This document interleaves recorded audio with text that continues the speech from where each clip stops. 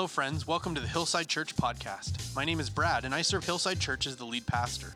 We're so glad to be able to share God's word with you in this way. God has so much in store for you and for your life, and one of the ways God works in our lives is through the study of His word, like the message you're about to hear. Our prayer for you is that as you share in this message, if it's me preaching or if it's someone else, is that God's word would minister to your heart and life in a most powerful way. Thanks again for being part of our church family. God bless you.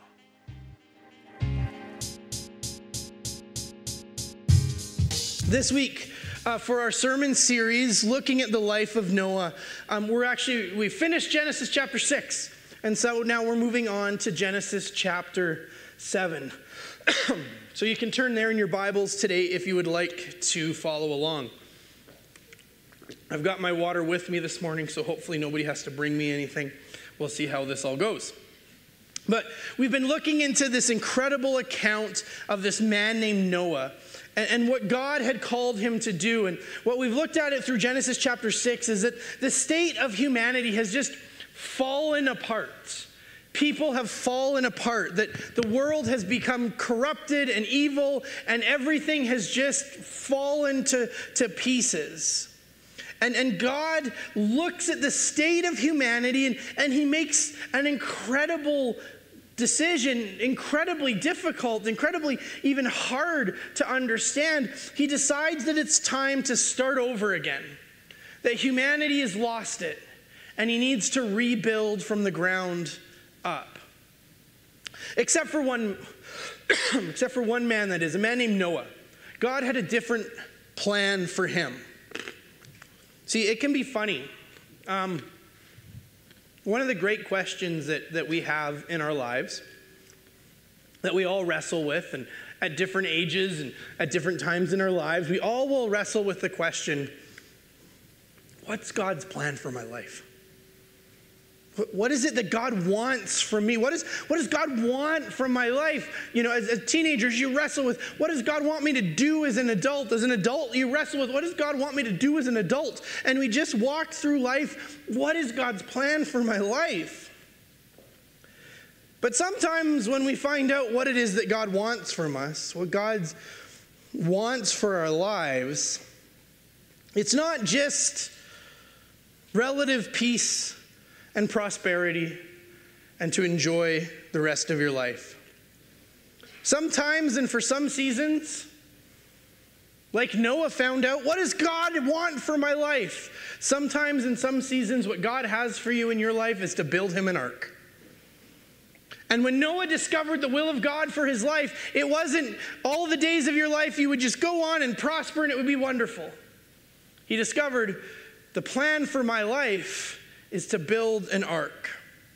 And so God shows up in Noah's life and gives Noah the plan for his life. Let's look at what Noah commanded him to do. This righteous man was commanded to build a truly gigantic boat, roughly the size of a football field. Mentioning football fields, go Stamps go. It's going to be a great day. And the height of a 5-story building. Why? Because it was going to rain for 40 days and 40 nights, and there was going to be this flood. Not only one difficult thing, there's like 8 difficult things, but one of the difficult things is that Noah had never experienced rain. So how hard it would have been for him to fully comprehend what was happening. Excuse me. Noah, build me the biggest boat the world has ever seen, for this thing that's going to happen that's never happened before, so that you can save all of the animals that I'm going to bring you. What a call on your life. What a moment to hear from God in the most intimidating way. And it's interesting because the construction of the ark doesn't occur in the Bible. There's no story of how Noah builds the ark. The construction of the ark takes place between chapter 6 and chapter 7. In chapter 6, God gives Noah his instructions. And at the end of chapter 6, we're simply told, Noah did everything just as God commanded him. And then we turn to chapter 7. Then the Lord said to Noah, go into the ark. Apparently it's built. So whatever it looked like, we don't get any stories of Noah hitting his thumb with a hammer, and we don't get any stories of supply chain issues and all of these things. We just Noah did everything, and then in chapter 7, it's done. God says to Noah, go into the ark, you and your whole family, because I have found you righteous in this, in this generation. Chapter 7 opens with Noah telling God it's time to go inside. What God told Noah to do here takes... somebody else is a saint. Thank you, my friend. God tells Noah, go up into the ark. But Noah does everything that God commanded him. Now, it's not recorded, but it's kind of a part of the story that we all tell ourselves, and it all kind of makes sense that Noah would have had to have put up with a lot of ridicule. People laughing at him, mocking him. He's doing this thing. He's building this gigantic boat to solve a problem that doesn't exist, to do what sounds insane. The raining and the floods were foreign ideas, but the size and the scope of the boat was massive and made it even wilder. And then to compound it on top of that, the reason for the size and the scope of the boat, to house every kind of animal to be spared from this coming rain and flood. You want to talk about crazy? That sounds crazy. That's just about the craziest part of this crazy story. That if you look at all of the parts, the fact that all of the animals are supposed to come and live inside this boat. What on earth is that? How do you explain that to your friends and family? That I got to build this big boat, and the reason is because I'm going to have all of the animals come and live inside here. That's a crazy idea. Could you imagine the Facebook coverage of this? The stories, the memes that would come out of this, the posts of this crazy guy on the outskirts of Airdrie is building this giant boat because he says that it's going to rain. It's never rained before, and he's going to have... everyone would mock him. We go, what is this? This is crazy. People would probably come for miles to see what this crazy old man is doing. But we read that Noah just obeyed God. Now, little Sunday school quiz here. And if you're part of our small group, you can't answer this because we talked about it on Sunday. But how many of each animal did Noah take on the boat? 7. Hey, Maria. How many animal of each? 7. You're part of my small group. You're not allowed to answer. We've been told 2 by 2, right? 2 of every animal. Well, let's read the next verses. Take with you 7 pairs.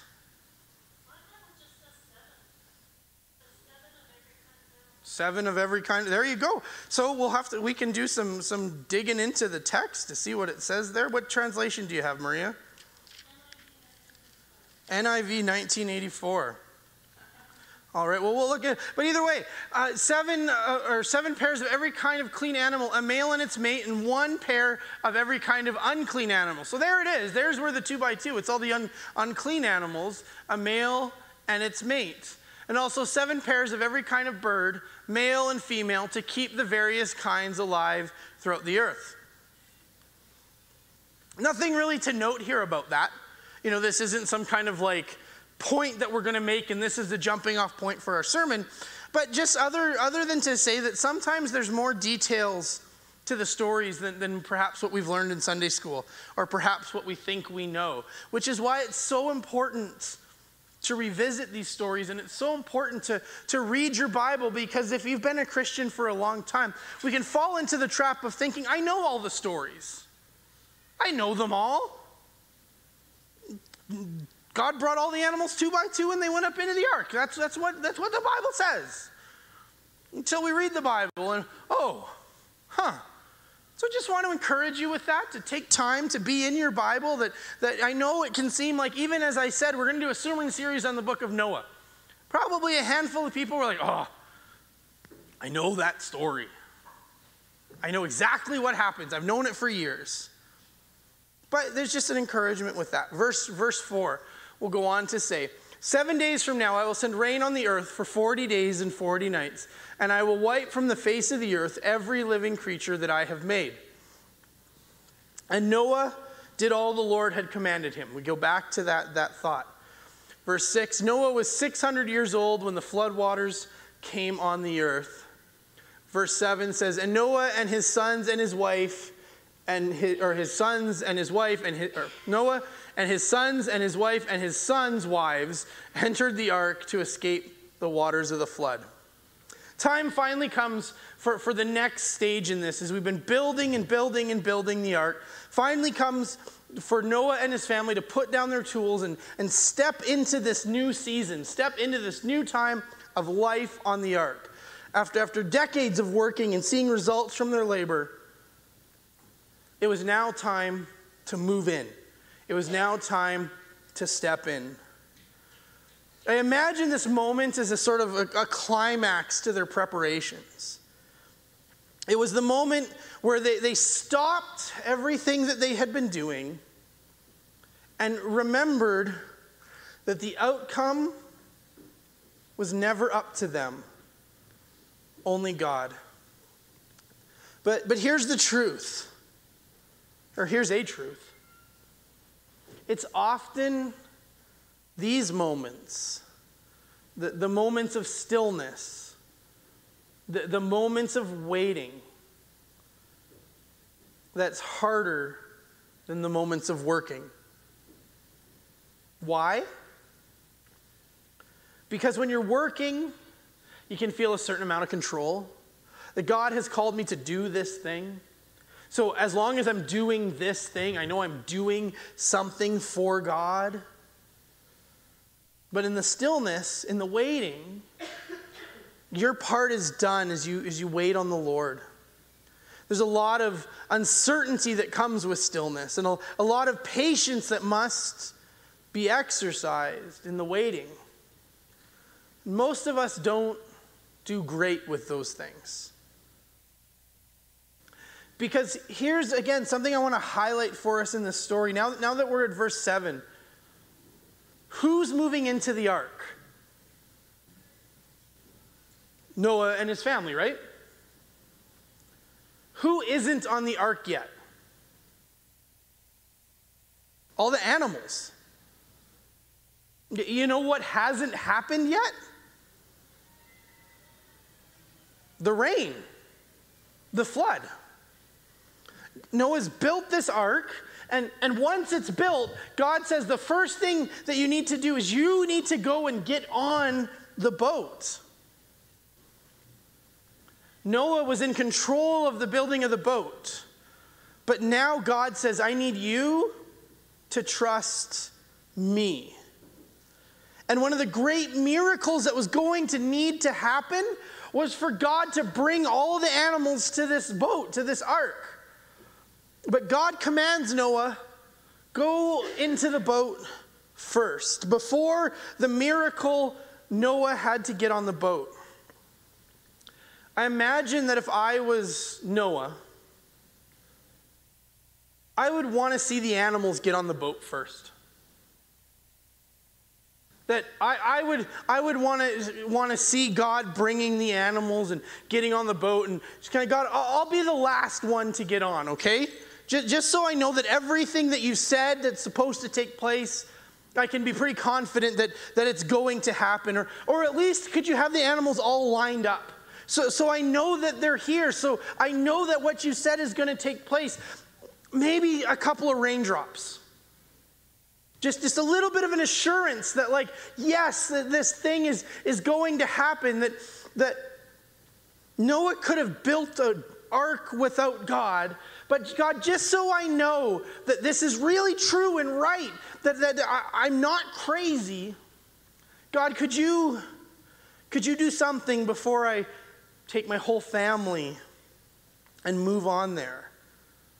And I think for most of us, that's what we want. When it comes time to step out in faith, we want to step out in a reasonable faith. God, if you're wanting me to do that, then God, what I need is for you to do this. I need to know before I do anything, God, that you'll hold up your end of the bargain. So God, here's my terms. God, I did my part. I built this gigantic boat. But before I take my family on there and just trust that this is going to work, God, I need you to show me that I won't look stupid when that happens.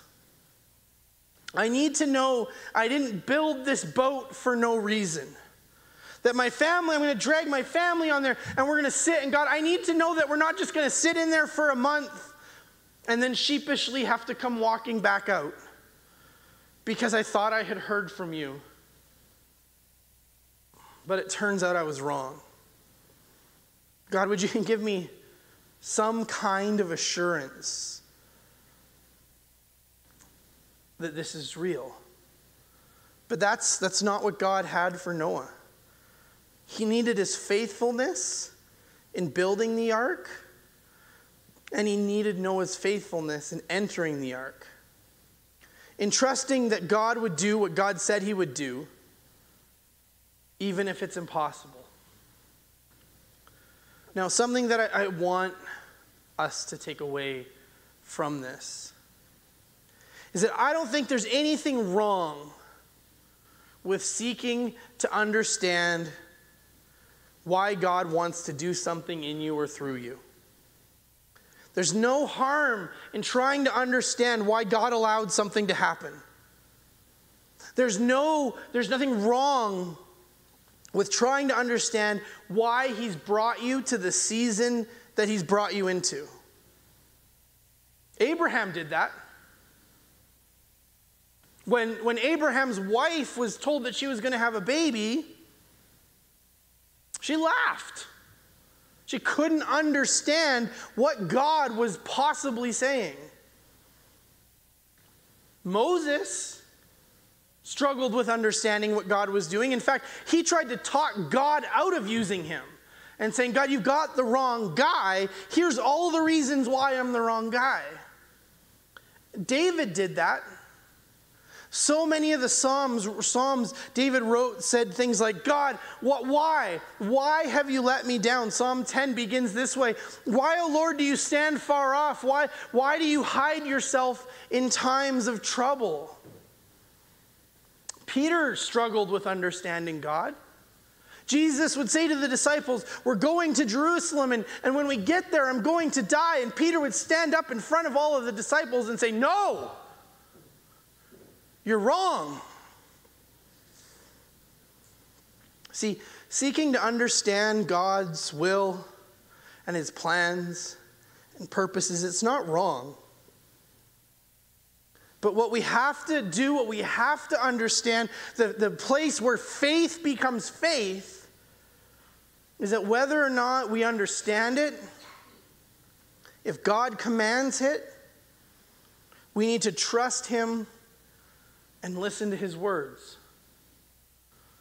If we believe he's the Almighty, the creator of heaven and earth, the Savior of the world, and that his word and promises are true, then we need to listen to his words to us. Even if we don't understand what to do, even if we don't understand what he's commanded, even if it disrupts our lives, even if it takes us out of our comfort zone or causes us to shake up how we think and what we feel about a certain something. See, God's will for Jesus was to go to the cross and save us. And while Jesus asked for the cup to pass, he was obedient to his Father and gave his life for us. And we remember that in communion this morning. If we trust God, we must trust what he's commanding or the seasons that he's calling us into that are for our good and for his glory. We must trust regardless of how we feel or what we feel like we would want to do. And yet, we see this amazing example again in Noah as he faithfully walks into the ark with his family and waited for the Lord to do all that he said he would. Chances are our lives will always be filled with times and seasons of tasks and steps of obedience. No matter the stage of life where we find ourselves. But there will also be seasons where we've done all we can do, and we're called to just wait on the Lord. Wait on his promise, and wait on him to do what he said he would do. Let's go back to our story and see how this plays out. Verse 8. Pairs of clean and unclean animals, of birds, and all creatures that move along the ground, male and female, came to Noah and entered the ark as God had commanded Noah. After the 7 days, the flood waters came on the earth. This is exactly what God said he was going to do. And now we're seeing this walk out. Verse 11, in the 600th year of Noah's life, on the 17th day of the second month, on that day, all the springs of the great deep burst forth, and the floodgates of heaven were opened, and rain fell on the earth for 40 days and 40 nights. On that very day, Noah and his sons, Shem, Ham, and Japheth, together with his wife and the wives of his children, they all entered the ark. They had with them every wild animal according to its kind, all livestock according to their kinds. Every creature that moves along the ground according to its kind. Every bird according to its kind. Everything with wings. Pairs of all creatures that move pairs of all creatures that have the breath of life in them came to Noah and entered the ark. The animals going in were male and female of every living thing as God had commanded Noah. Then the Lord shut him in. We see God asked Noah to step out in faith and trust him. And then we see the testimony of God doing everything that God said he would do. But I want to highlight for you the last part of what we just read. I find this to be one of the most interesting tidbits, and it's what we're going to close our time with this morning about the flood story. The very last part we just read. Then the Lord shut him in. The Lord closed the door. The door to the ark, everything had happened that just the way that God had said. But Noah wasn't the one to come and pull up the ropes and close the door. God shut him in. Noah had no control over when the door would open or when the door would close. He had no control over when he would exit the ark. You see, the ark contained only one door, one way to salvation. And that way was through God and controlled by God. The Lord sealed Noah and his family in and kept them safe. Noah couldn't save himself.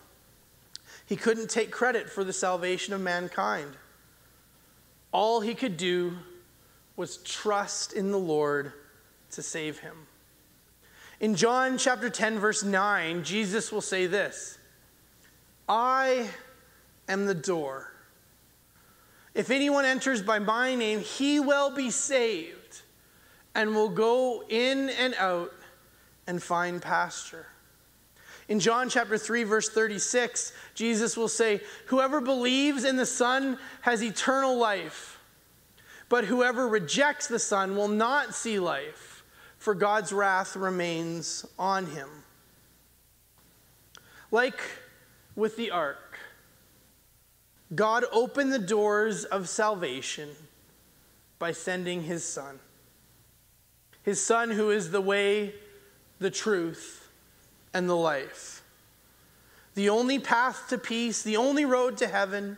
Once we walk through the door and enter into the ark of salvation, we are sealed by the Spirit, giving control over to him to guide us, to maneuver us, and to safeguard us. Noah and his family walked through the door by faith, and God was with them. They entered and were saved from God's righteous judgment and wrath. Likewise, in Christ, we are saved from God's righteous judgment and wrath. Judgment we deserve, wrath we've earned 1,000,000 times over. But we've passed through the door, and God has sealed it. The ark was God's instrument of salvation for Noah and his family.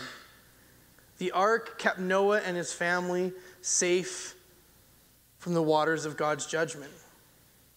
And for us, we have a greater instrument of salvation, one who offers ultimate salvation, in whom we find eternal security in Jesus Christ. Let's pray together. Father God, I thank you that you reign above it all. God, as we sang this morning, that you are infinite and eternal. You are omniscient and all-powerful. God, I thank you that in everything that exists, God, you have control over all of it. And God, I pray for each one of us. God, as there are some here who may struggle with the place they find themselves in, where they find themselves waiting on you, where they find themselves waiting on the hand of the Lord to do something. God, I pray that as we read through this story of Noah and we see your faithfulness, God, may your faithfulness to Noah speak to our need for your faithfulness today. God, may as we see your word come to fruition to Noah, God, may that fill us with hope and belief that your word will come to fruition for us. God, I thank you that you saved Noah. God, I thank you that you'll save us. And God, I thank you that just as you saved Noah, God, you provided the ultimate salvation for us in your Son, Jesus Christ. And God, I pray that as we walk through our life, as we walk through the story of everything that we deal with in our lives, God, may the confidence and the assurance that we have that you watch over, protect, and guide us, God, may we not think, that's great, he sent Jesus, but may we look at our life and our circumstance and everything we face, and may we say, but he sent Jesus. And God, may that impact the way we view ourselves, view our world, view our circumstance. God, you sealed them in to keep them safe. And God, I thank you that each one here has been sealed by your Holy Spirit. Each one who names the name of Jesus has been sealed by your Holy Spirit. And you will watch over them and keep them safe. God, we thank you for the promises that we find inside your word. May we live and believe like your promises are true. We love you, Jesus, and we're so grateful for your protection in our lives. In your name, Jesus, we pray. Amen. Rain, rain on my face. Hasn't stopped raining. Thanks again for being a part of this message from Hillside Church. We pray that God was able to speak to you through what was shared. We're so grateful to be able to share God's word with our church community and family, and that includes you. And we'd love to hear from you. You can find us on Facebook and Instagram at Hillside Airdrie.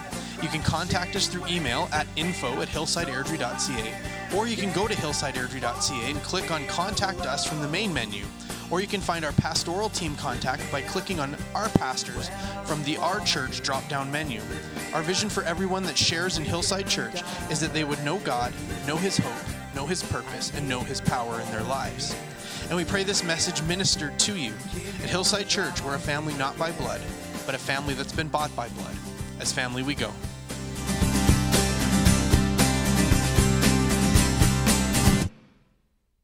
Downpour on my soul, splashing in the ocean, I'm losing control. Dark sky all around, can't feel my feet touching the ground. But if I can't swim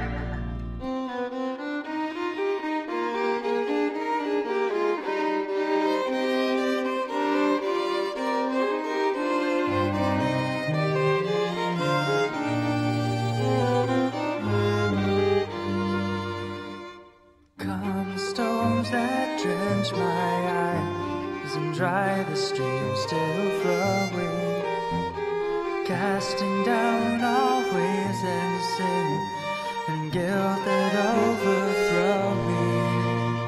If I can swim after 40 days and my mind is crushed by the crashing waves, lift me up so high that I cannot fall. Lift me over, lift me up when I'm falling.